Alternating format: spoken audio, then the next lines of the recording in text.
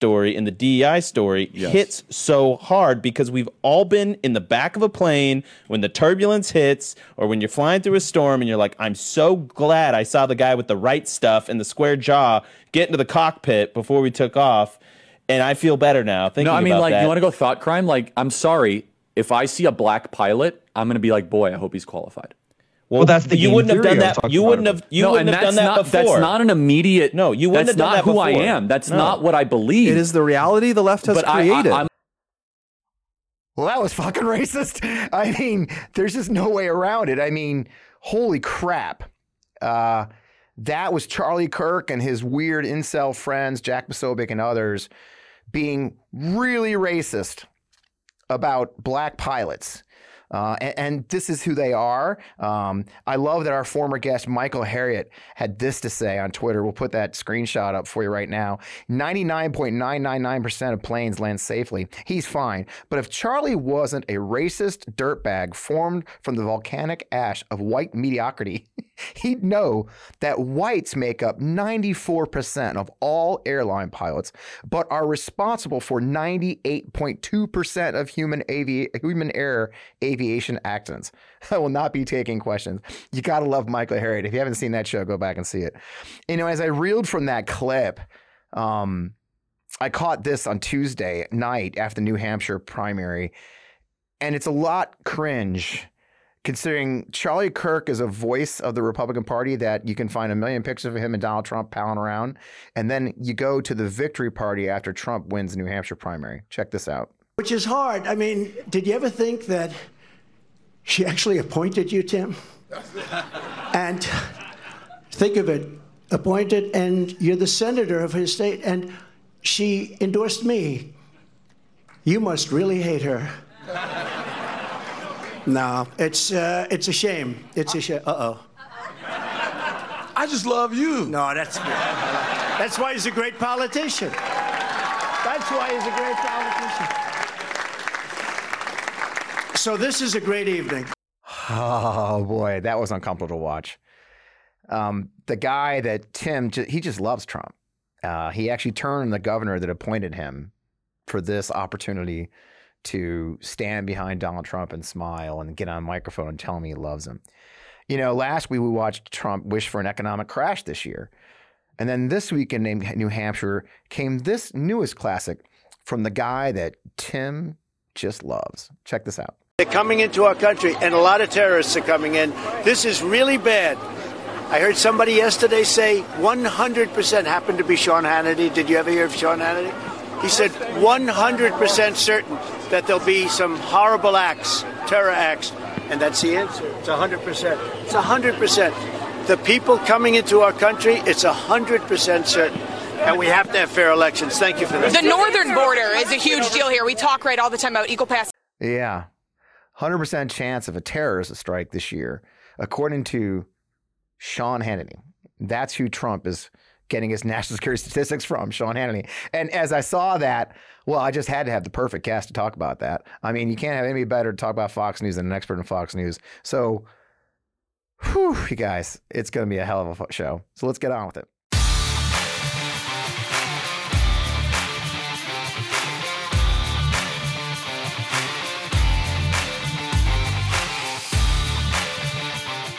Oh, man. Welcome back to On Democracy, the FP Wellman. I am Fred Wellman, your host. I still was 5 minutes ago with some music, but here we are now. Man, woo, what another fascinating week. By the way, fascinating week again. Fun fact, if you remember how I started the show last week, I was saying how much I love all you viewers and supporters because we broke like 500,000 views, and that was an incredible number. It's our most ever. You turned around and we hit 727,000 views this week. So I don't know what you're doing. If it's the same people like clicking over and over, I'm fine with that, but thank you. But what an incredible... It's so humbling. I was just telling our guest that's coming up how weird it is to have people watching now. I can't cuss as much, although I do. But I'm so thrilled to have you here. It's been another fascinating week in the nation. New Hampshire's behind us. Trump swore he was going to get 95% of the vote. He didn't, but, you know, it's a victory. Ron DeSantis, of course, dropped out this week after one of the most incompetent political campaigns in American presidential history. Of course, he seems unaware of that. And Biden Biden won the New Hampshire primary without even being on the ballot, technically. So So it's been an interesting week. But with Trump as all but the official nominee once again, as I mentioned before the music, I thought I'd bring in the perfect time to kind of turn our attention to the media arm of the Republican Party, Fox News. And you can see it already how they're lining up their support where there was some wavering for a while there. So luckily, I found a St. Louis connection. We've got Juliet Jeske joining us, who is from St. Louis. You can believe that or not. Welcome to the show, Juliet. Oh, thanks for having. Yeah, I haven't lived there for a long time, but I was born and raised in St. Louis, Missouri. I love it. Yeah. I love it. Midwest girl in New York. Juliet, of course, is a journalist, producer, the Decoding Fox News newsletter and podcast, graduate of the Craig J. Newmark School of Journalism, as she's wearing her t-shirt, at the Central University of New York, a place I love. Been studying the right-wing media environment for many years, which we're going to talk about in a little while. But I kind of want to go where we started the show before we came in there. We had that clip of Donald Trump basically crediting Sean Hannity for saying there's going to be a 100% chance of a terrorist attack in the next year. Of course, this is after he thought the economy would collapse and everything else. It's just interesting to me that, he's citing Sean Hannity as a source for these kind of things. I mean, should Hannity be listed as a presidential advisor at this point? I mean, you've talked about before this weird relation between Hannity and Trump. I mean, I couldn't think of a better example to bring the show in than that. Tell me more about that. Well, from what I've read and from what I've seen, it's a very unhealthy relationship. Sean Hannity acts as if he's some type of advisor to the former president. And of course, he's not, and nobody voted for him. And Hannity also has, apparently, there was some friction there as well, because it's a lot of pressure to have somebody like Donald J. Trump call you up all the time and pester you and annoy you. But Hannity can't help. He just loves the amount of tension he gets from it, and he loves the sense of power. Yeah. I'm assuming. I can't read his mind, but that's what I'm basing it on. So it's very unhealthy. And during January 6th, of course, as we know, it was revealed in the January 6th committee hearings that Hannity was trying to contact Trump, telling him to, call off the rioters.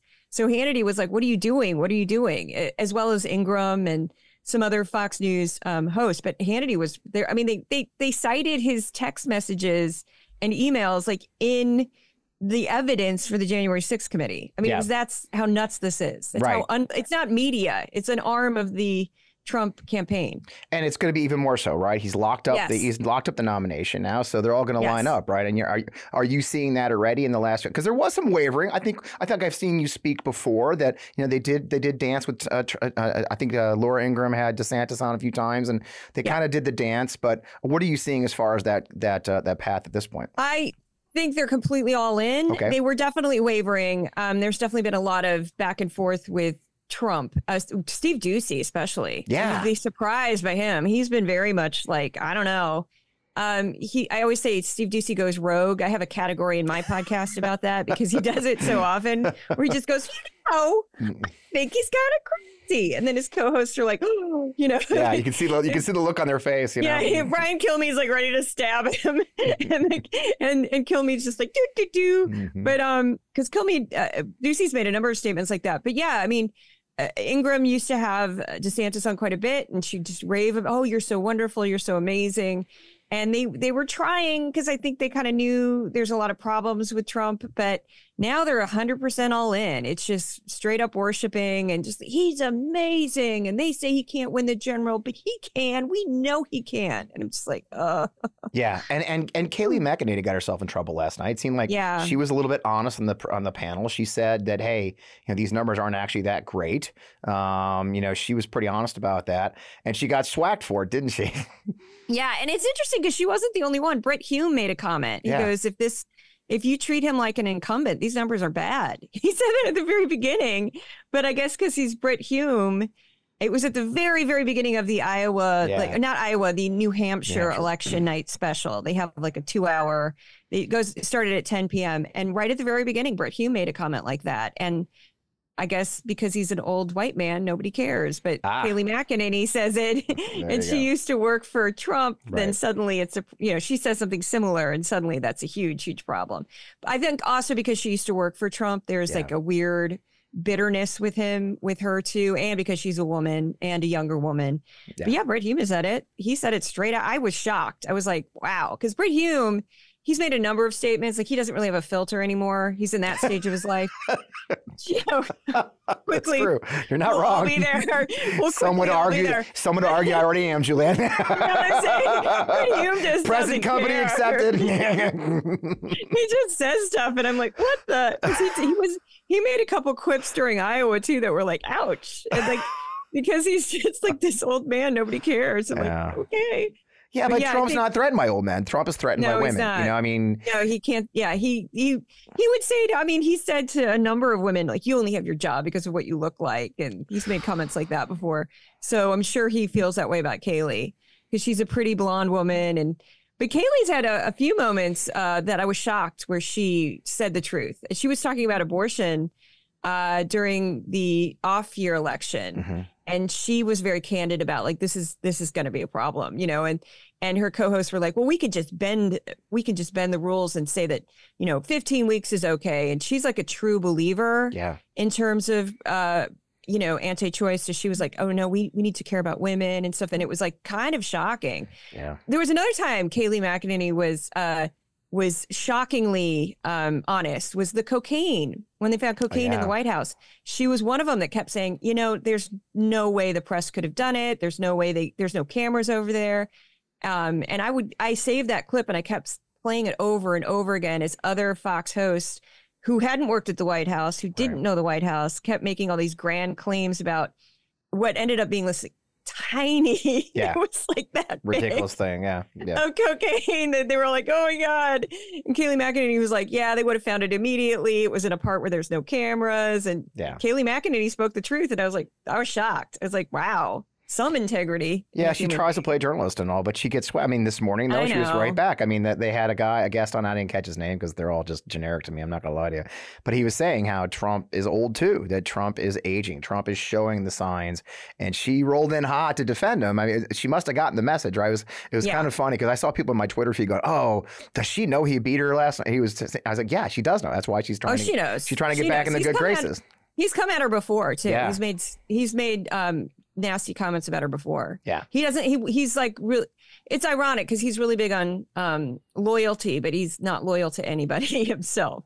He'll throw anybody under the bus, as we've seen. Yeah, and he will. That's the irony with that man. Well, and it's always, of course, he always hires the best people, but he attacks those same people because they're terrible, they're all incompetent idiots when he decides they're no longer useful to him. That's it. I want to circle back to that first clip I ran, which really wasn't Fox News, but it does go to the whole thematic, and that was Charlie Clerk's conversation on his show of the DEI, that whole idea that a black pilot. So you know, that's definitely become we're seeing that as a thematic, and there's a larger issue for me that it seems like they had these.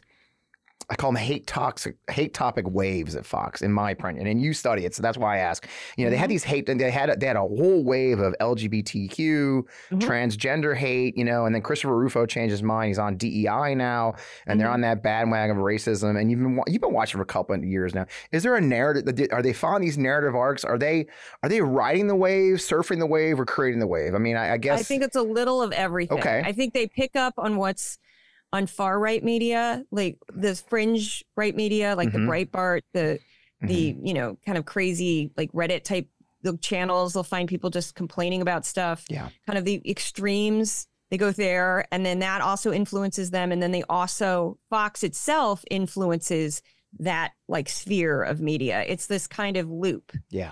And it was CRT, which is, you know, critical race theory, which is nonsense. They acted like kindergartners were learning critical race theory when it's really a collegiate, it's like an academic situation that you would learn in like, you know, your sophomore year of undergrad. Right. But they were acting like it was something that they were forcing down 6-year-olds' brains when it wasn't. Yep. So CRT kind of got old and they got bored with it because I think it was really no way to prove it. Like, what are you talking about? And then DEI, which is diversity, equity, and inclusion, sort of became the new thing. They tried to make ESG a thing. Yep. I remember when that happened. That was like last year. Yep. And that's about investing. Right. And it's like environment, governments, and can't remember the exact Sustainability. Yeah. Sustainability and governance. And it was sort of like, are these, you know, companies doing right by humanity, sort of? And I think that just completely bored their audience. So they dropped that very quickly. I remember when they tried to push it, like even the hosts were like, what is this? ESG? ESG is bad. You know, you're like talking to these. It's too esoteric. Yeah. These people don't invest in I ain't stocks. putting my money in them ESGs. Yeah. So DEI became the thing. And I'd seen this building because for months, they kept saying, well, you know, with these diversity hires one of these days, you know, they're going to hire a pilot. He's not going to know how to fly. And I'm like, do you have any idea where they get pilots from? Like, they don't just go, hey, you. Yeah. Like, and so that was, and they tried to say that the Alaska Airlines accident, which actually was not a pilot error at all. It had to do with the actual building. Somebody had made a mistake either in the design or in the manufacturing of a plane. Yep. And it was Boeing, which Boeing has a terrible track record. I think they're on 12 years with 12 problems, something like that. Yeah. So they have a problem almost every year with something. So Boeing, bad track record, and it was a mechanical problem. And they immediately jumped to, this must be DEI. And I had fun with that in one of my newsletters. And then I brought back the Pinto because I'm like, remember when white men ruled the universe in the 1970s? Well, guess what? They used to make cars they knew were going to blow up and they didn't care because they figured they'd save more money paying people off after the cars blew up than fixing the problem. This is not new. This has been going on forever. You can't tie that accident to DEI. The funniest clip I had was of Ingram literally going like, you could pay for DEI with your life. It's just like that.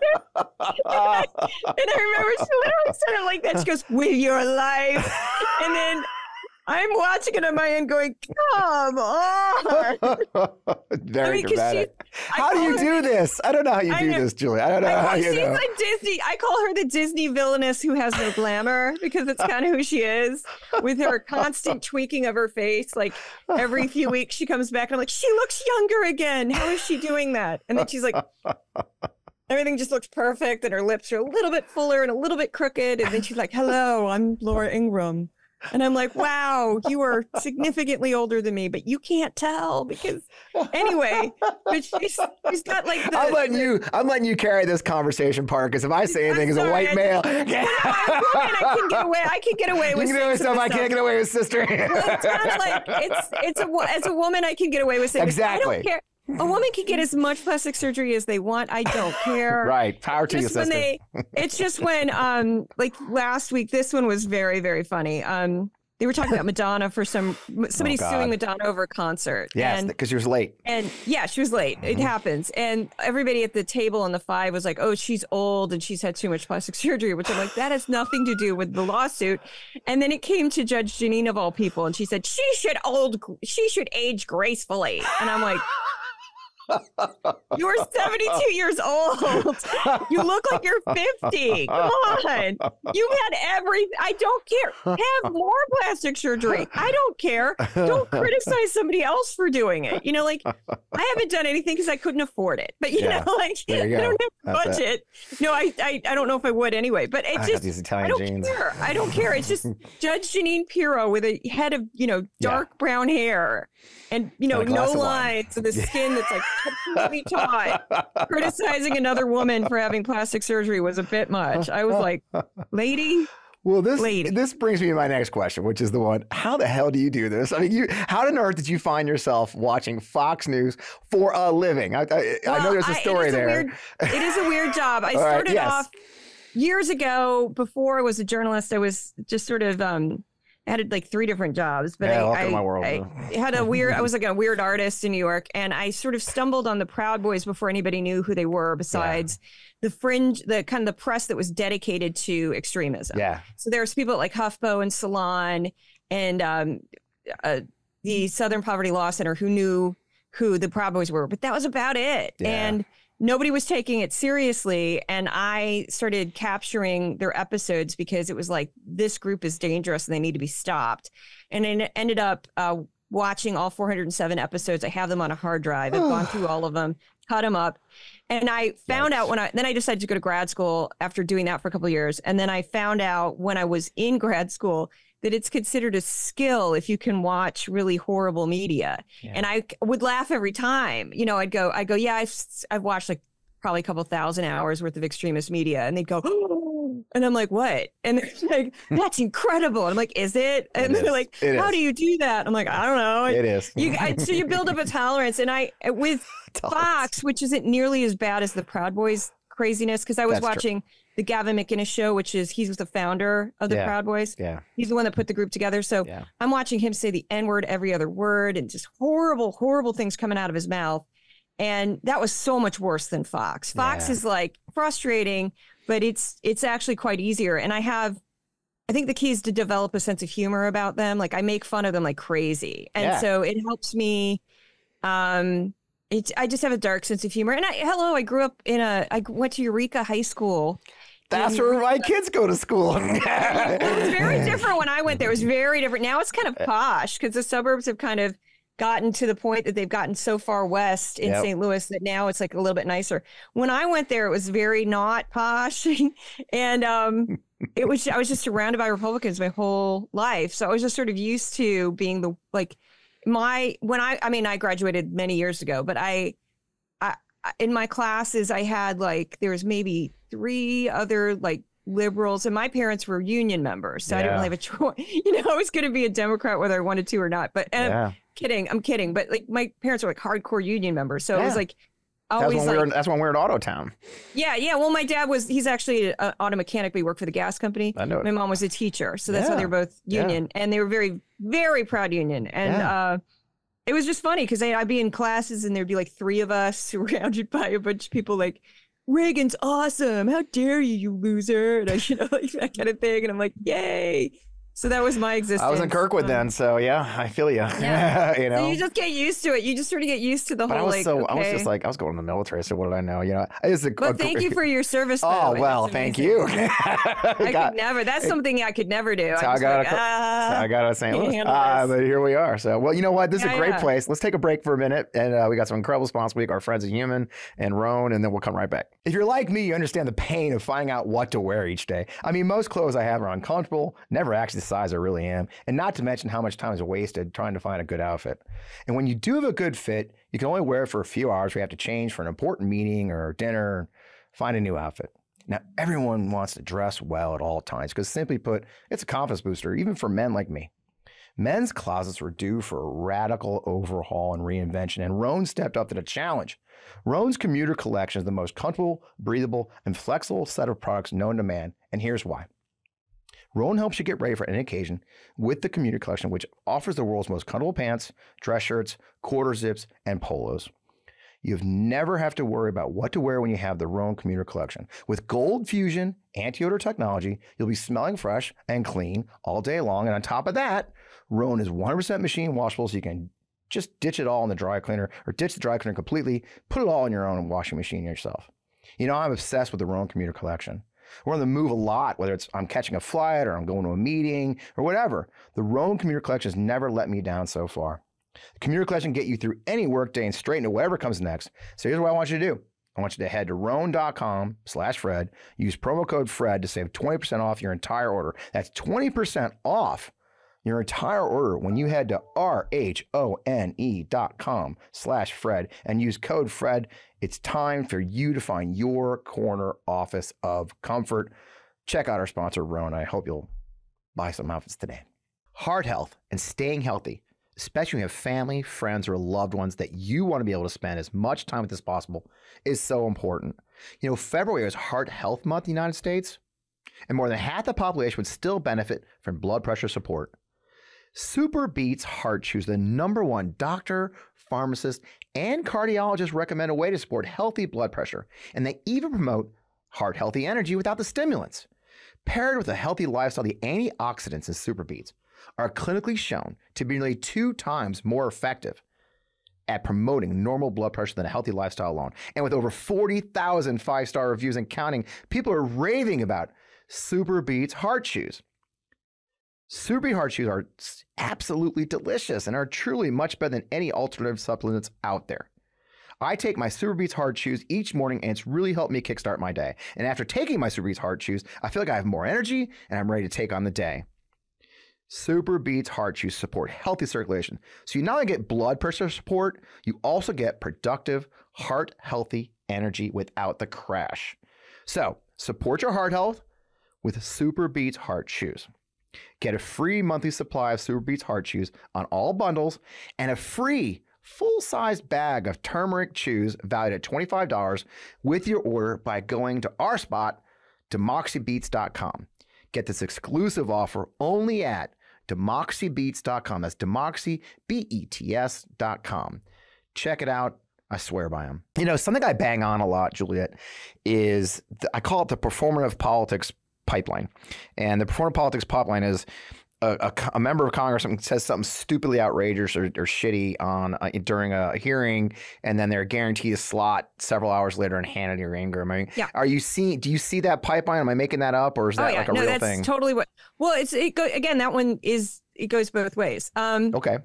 Somebody will say something outrageous on Fox. Yep. And then within 24 hours, 48 hours, a congressperson or a senator is saying the exact same thing, sometimes verbatim, on Twitter or X, whatever, I still call it Twitter. Yeah, me too. So you see that. And then you also see people who seem to, their entire career is just getting slots on Fox. Yeah. That's like they live to just be on Fox News. There's some people I wonder, James Comer, I wonder how he gets anything else done, because he was the most frequent guest of the shows that I watched last year. It's just James Comer, like constantly. Although he did get mad at Steve Doocy again. Yeah, Steve Doocy he's mad now. He's going to OAN now. He's rebelling. He won't go on Fox and Friends anymore. But like he's on there a lot. One that Matt Gaetz is probably the best example of somebody who says, well, and even then, okay, so Matt Gaetz, during the midterms, they got mad at the Matt Gaetz, the Boebert types. Yeah. And they would complain about them, but then they would put them on air. They'd be like, well, we can't have these people who are so extreme in our party, and that's bad. But, we're going to talk to Lauren Boebert for 9 minutes. Like, what are you doing? Jeez. You know, and I keep track of how long everybody's on there. So Matt Gaetz was a great example when he, helped kick, McCarthy off the speakership. Yeah. They were all freaking out, and then they kept having him on. And Matt Gaetz, while he was on camera, it's like, and you can send your money to mattgaetz.com. Like Jesus, he didn't even care. There's no line. And I'm going, you're creating your own beast. You don't even care. Like, you can't complain about these extremists in your party, which you can't give it lip service and then give these people all this airtime. It's like, what? I don't even. So, well, it is. I ran a race against John Kennedy in Louisiana, and he was on every night. It's just just as a comedy. Like his whole thing is this. And if you know Kennedy from from his past, he doesn't talk like that. Kennedy. I know. The whole Kennedy thing is a persona. And he goes on there with those ridiculous, I can't even come up with anything because they're so ridiculous. I thought he is crazy. Oh my God, he's crazy as a cowpoon alligator getting his tail bit. Like, what the fuck are you talking about? He basically writes down jokes, thinks about how he's going to say them, and then he's another one that's like, he will just, you give him a microphone, and he's like, just knock people over to get to the microphone. Yeah. And then he's like, well, you see, even though I went to Oxford in England, and I'm a very intelligent person, I'm going to act like I don't barely know what I'm saying. And it's like, it's so ridiculous. He's a clown. He's just like, and they eat that shit up. They eat it up. Yeah, they eat it. And then I made fun of her for this when Tulsi Gabbard, this was a couple years ago, when she finally got they actually gave her like a chair on the 5. Yeah. I totally made fun of her, and it was like dreams realized, because it was sort of like this thing we saw over time of her kind of going from the Democratic Party to like just full on Republican. Yeah. Although she's I guess undecided or independent right now, but she's like, they have her on the 5 and they'll put her in the liberal chair, and she'll just agree she'll actually be to the right of the other people on the panel. She's like, we need a wall. We need it now, or whatever. She'll just say things that are outrageous. And I'm like, what? We need to ban trans people. And I'm like, what? She'll just say, I'm paraphrasing. I don't know exactly what she said, but she trashes trans people on a regular basis. All the time. And they have her like as a liberal. And I'm like, Sure. And she's a serving United States Army Lieutenant Colonel in the Army Reserve as we speak. Yes, she still is. This is true. It's shocking to me every time I watch her on that news network, and I'm shocked by the United States Army's failure to control or failure to act. Because normally they don't let you do that. You can't really. I mean, when you're active duty, you're not supposed to be talking about. Well, that's what she does. That's how she's clever. If she puts the uniform, she's clever, but she still does. She's with a reservist. She's technically only when she's in the uniform, and that really is. Yeah, and it's. It's bad. We'll leave it at that. The last year, the chairs have moved around a little bit on that Titanic, which is not the Titanic, I guess. It's still barreling along. And one of the biggest ones, of course, is Tucker Carlson, who's moved over to X, right? Yeah, I know. I'm not sure if you follow him anymore. It seems like, he was extreme before. I've heard you talk about that. But now, worst one. And now he's got such,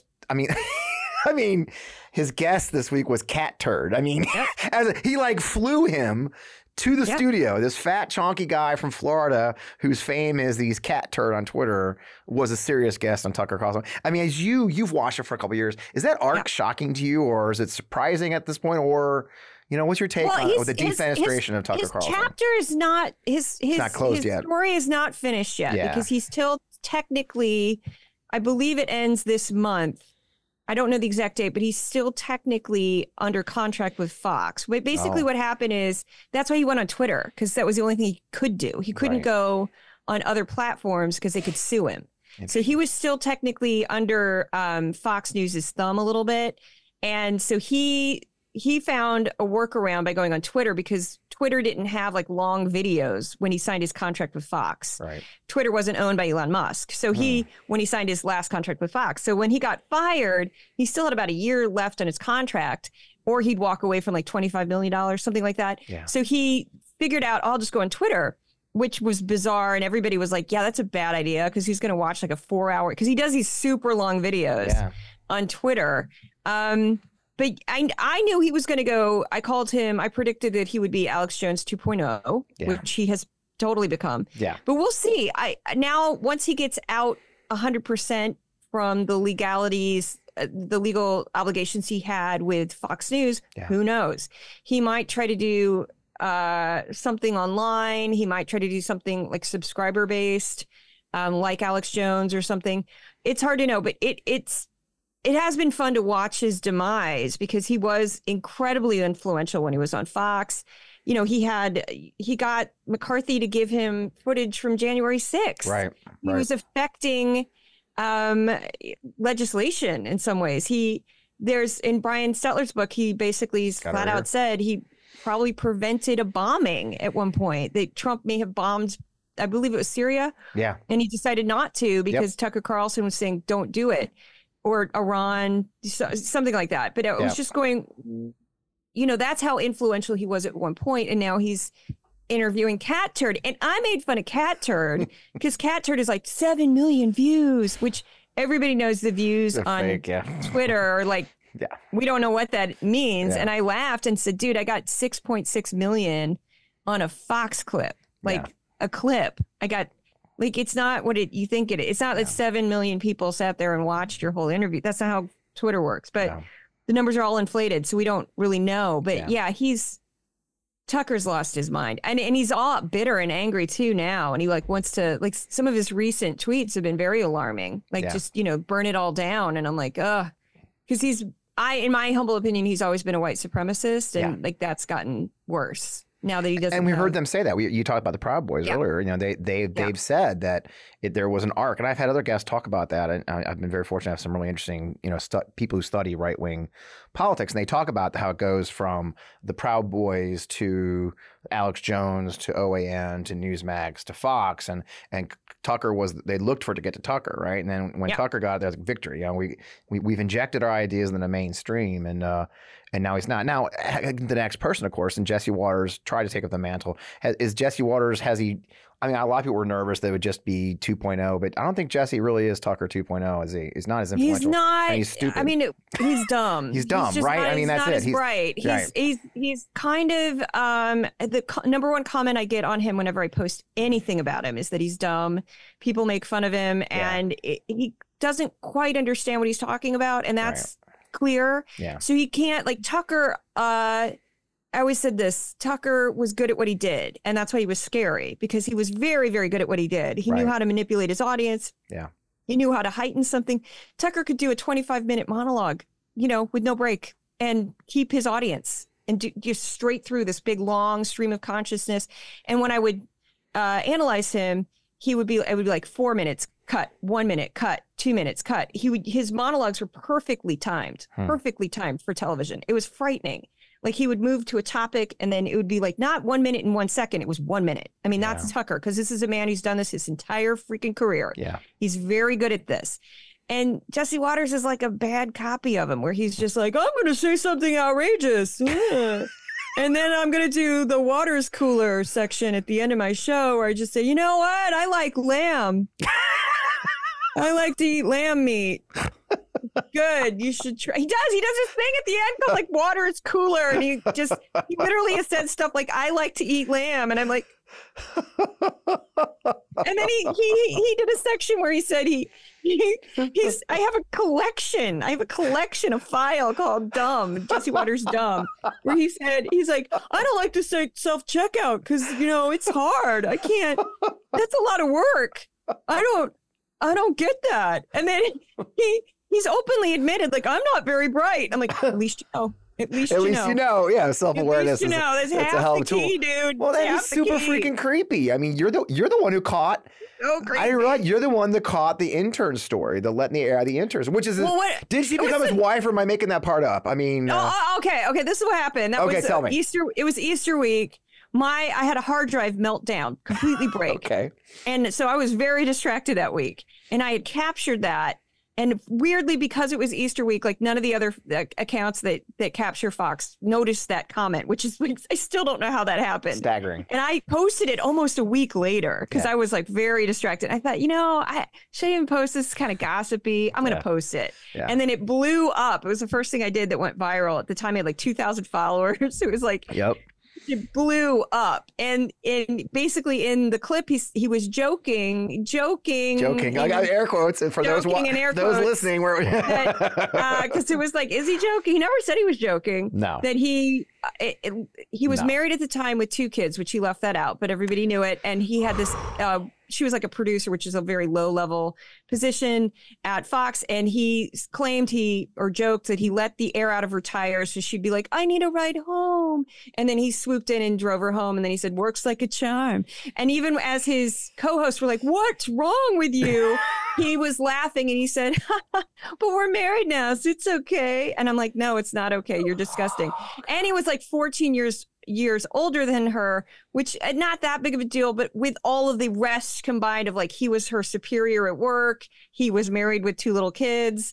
Yeah, all of it was just so gross. And so, that's his second wife. I call her wife number 2, wife number 3 any day now. You never know.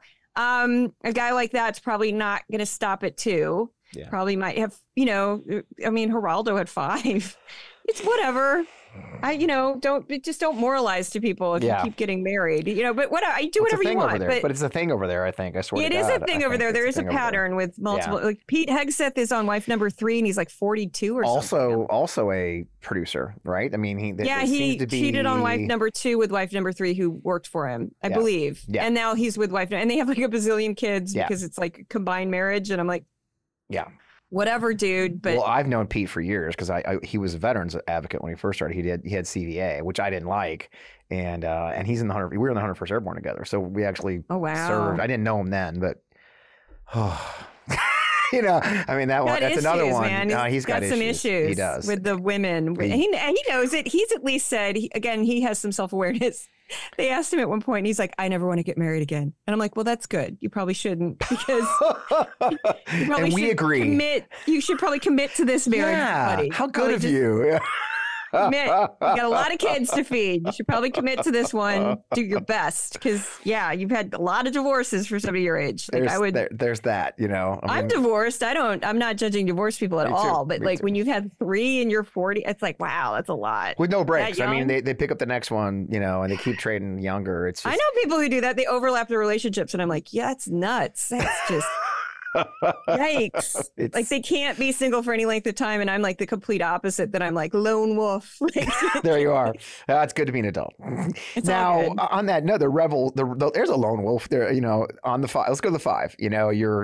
Which is it still like one of the most popular shows on there? It is. It's like number 1. And we've done clips. Jessica Tarlov fighting the good battle. She's, the left loves her. I mean, she's the hero. Yeah. Is she enough to, is Jessica's voice enough to break through is it a hopeless battle on that network to break through? Will reality, I guess that's a larger question too. We can do it 2 parts.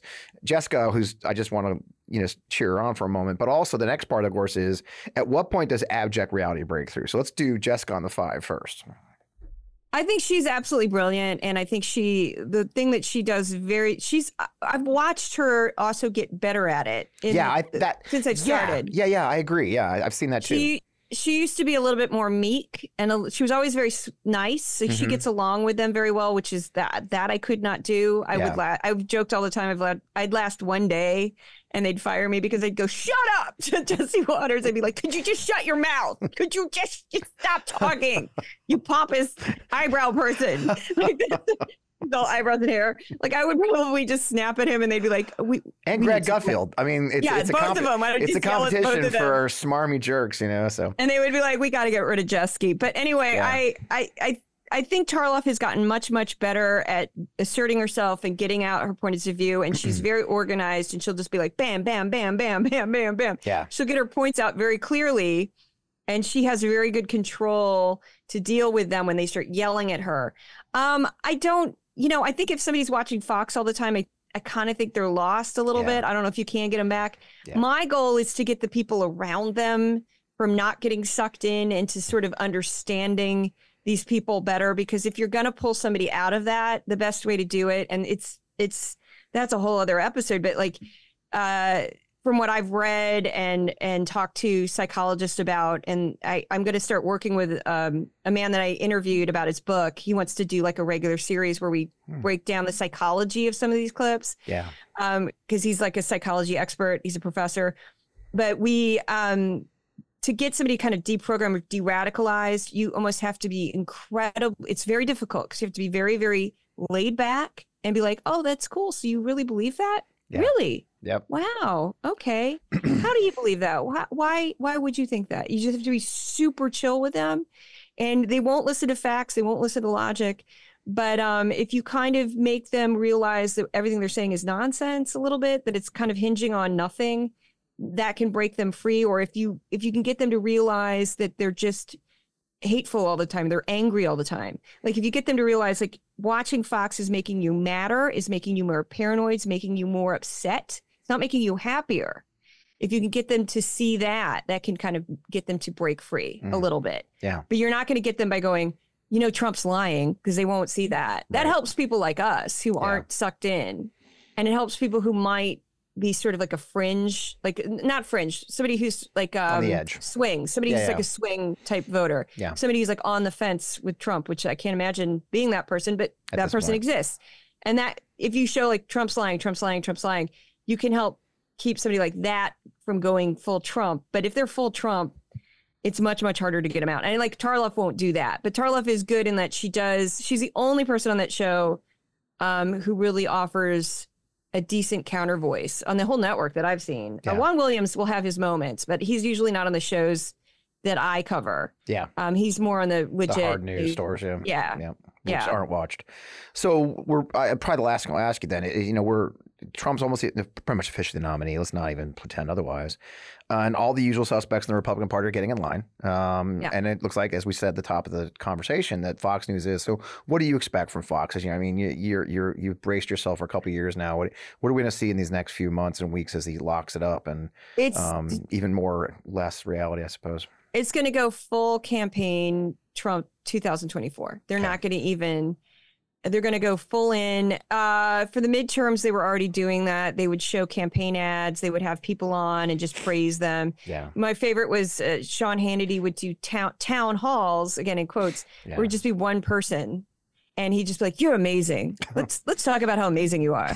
And like Sean Hannity, the way he does his interviews too, is he sort of encapsulates the entire network in terms of Trump. Because when he interviews Trump, he'll be like, you had this policy, which was amazing. I can't really do his voice, but it'll be like, you have this policy, which was amazing, and it totally worked. And let me explain it to you.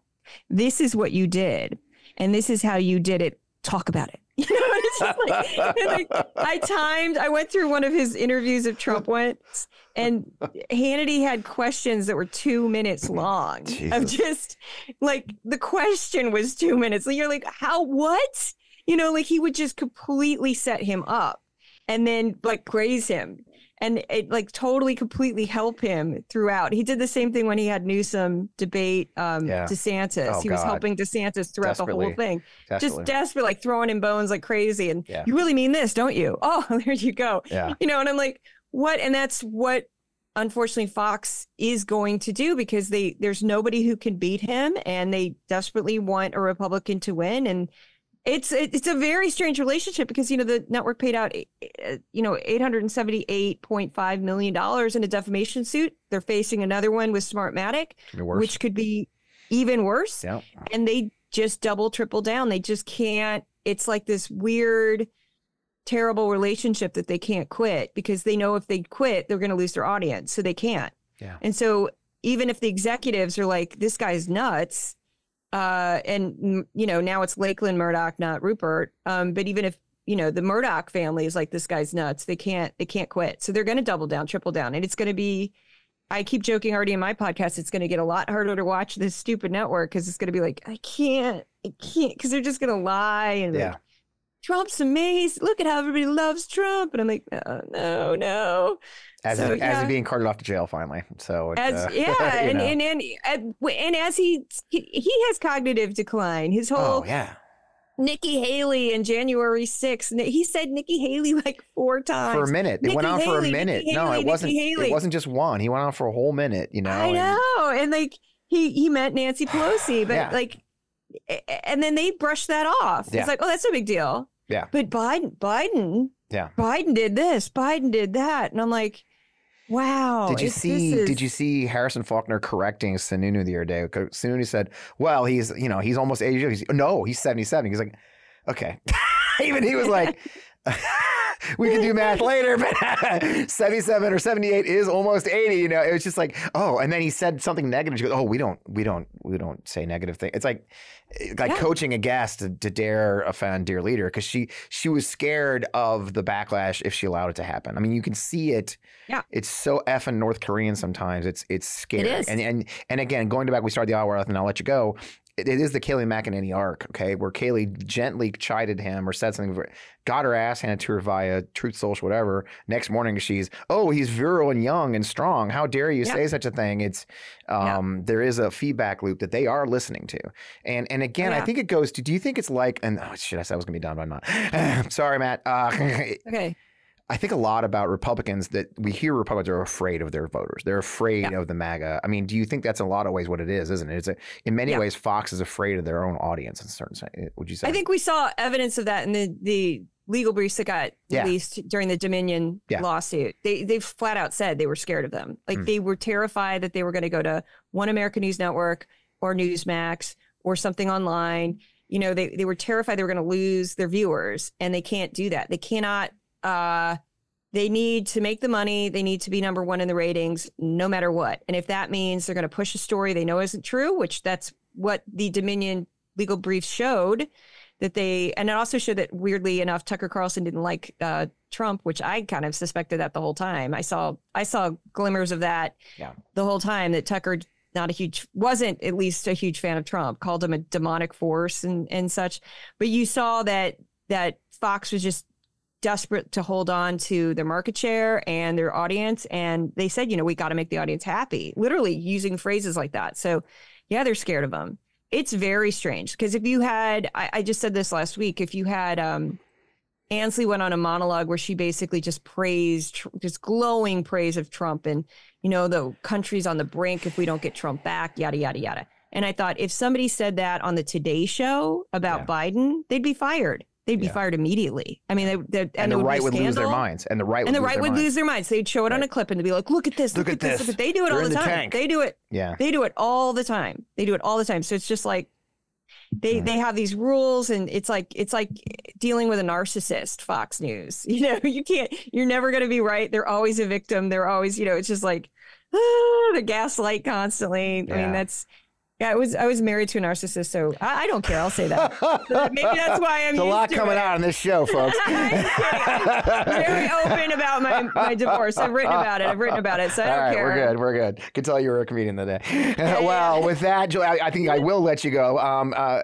So tell people where they can find you, and we'll put it up on screen for those who are reviewing. Where do they find Decoding Fox? I'm on Decoding Fox News at Substacks, and I am crowdsourced. So my funding comes from subscribers and subscribers only. So that's one way you could help support the project. I'm also on Twitter, Threads, Instagram, TikTok, all for Decoding Fox News. And then on YouTube and Facebook, it's my name, Juliet Jeske, because those accounts were made a long time before Decoding Fox News ever existed. So that's it. That's where you can find me all over the place. Find her, folks. Pay for her Substack. That's you guys support good journalism. It's worth it, I assure you. And man, I really appreciate your time today, Jill. I know you've been busy with the New Hampshire primaries this week. Yeah, I'll be going right back to work. All right, get on it. Back to work. Get some sleep. Thanks so much. Thank you. Good talking to you. That was a lot more fun than I expected. That was a great time, and I'm glad Juliet was able to have some fun too and talk about a serious topic, but have a good talk about it. One of my goals of this show is not to just be a talking head. I don't want to be part of the anger system, if you will, right? The get you angry and then click and make you click more. I want you to get in the fight with us. I want you to call your local campaign and volunteer. I want you to phone bank for a campaign or a cause you believe in or you love. We need you to run for office. I need you to love and fight for this democracy. And I was prepping for the show. I found this amazing clip on TikTok of I want to forgive my name if I screwed up, Sophia Angala, who created a unique tool to fight a ridiculous fascist-like move by Virginia Governor Glenn Youngkin a couple of years ago. And she did a little TED Talk about this. And, watch this clip. Virginia Governor Glenn Youngkin created a tip line to report critical race theory being taught in schools. I had a problem with that. So I wanted there to be an easy, fun, community-oriented way to get this tip line taken down as soon as possible. I coded a tool that allowed people to send song lyrics and lines from the B movie to the tip line. Essentially, it takes the name of a real school, a real city in Virginia, and spits out a very ridiculous report. For example, I have reason to believe Thomas Jefferson High School is teaching race. I overheard a teacher saying, shoddy hat than apple-bottom jeans. It's silly, it's goofy, it's just as unserious as the creation of a teacher reporting tip line itself, which is exactly what draws people to this kind of action. Democracy is just more fun and inviting when you take it into your own hands. After I finished the website, I sent it to my friends at Gen Z for Change. We all posted videos. Thousands of emails were sent from every state in the country and virtually every continent.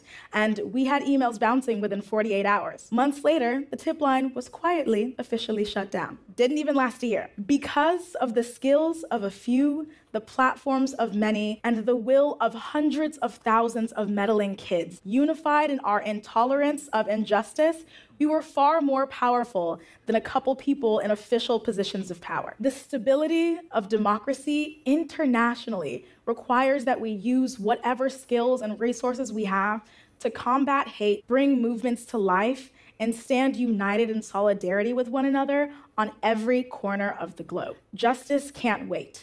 So take what's in front of you, get really creative, and cause a ruckus. Isn't that amazing? And what I love what she says, the meddling kids getting involved. She saw something that was anti-democratic and ridiculous, and she used her skills to do some coding and figure out how to build a website to make it go away, and it worked. And then that's what I love. That's democracy. That's our democracy, at least. Our crazy constitutional republic democracy where anybody with skills can get involved with the right way. And so I leave you with that last one. I don't usually do so many clips in a show, but I just found her talk so fascinating and so inspiring and so funny. The ability of Gen Z especially to meddle with things, those darn kids. And so I leave you with that, to be inspired to participate in the democracy. Because look, you guys know, you hear me, we're winning. And Biden showed it again this week. Trump is struggling. But look, it's not going to happen if we don't make it happen. We can't sit back. We cannot assume anything right now. The forces of the anti-democracy movement are so strong that the only way we can fight is to fight and to step up. wars aren't won by polls. Okay, you actually have to fight. So I'm imploring you to do. And I love you watching the show, and I love you sharing the show. I love you seeing comments, and I really do appreciate it. Sometimes it gets crazy. I think we had 3,000 or 4,000 comments this week. It's crazy. Get involved. You can do it.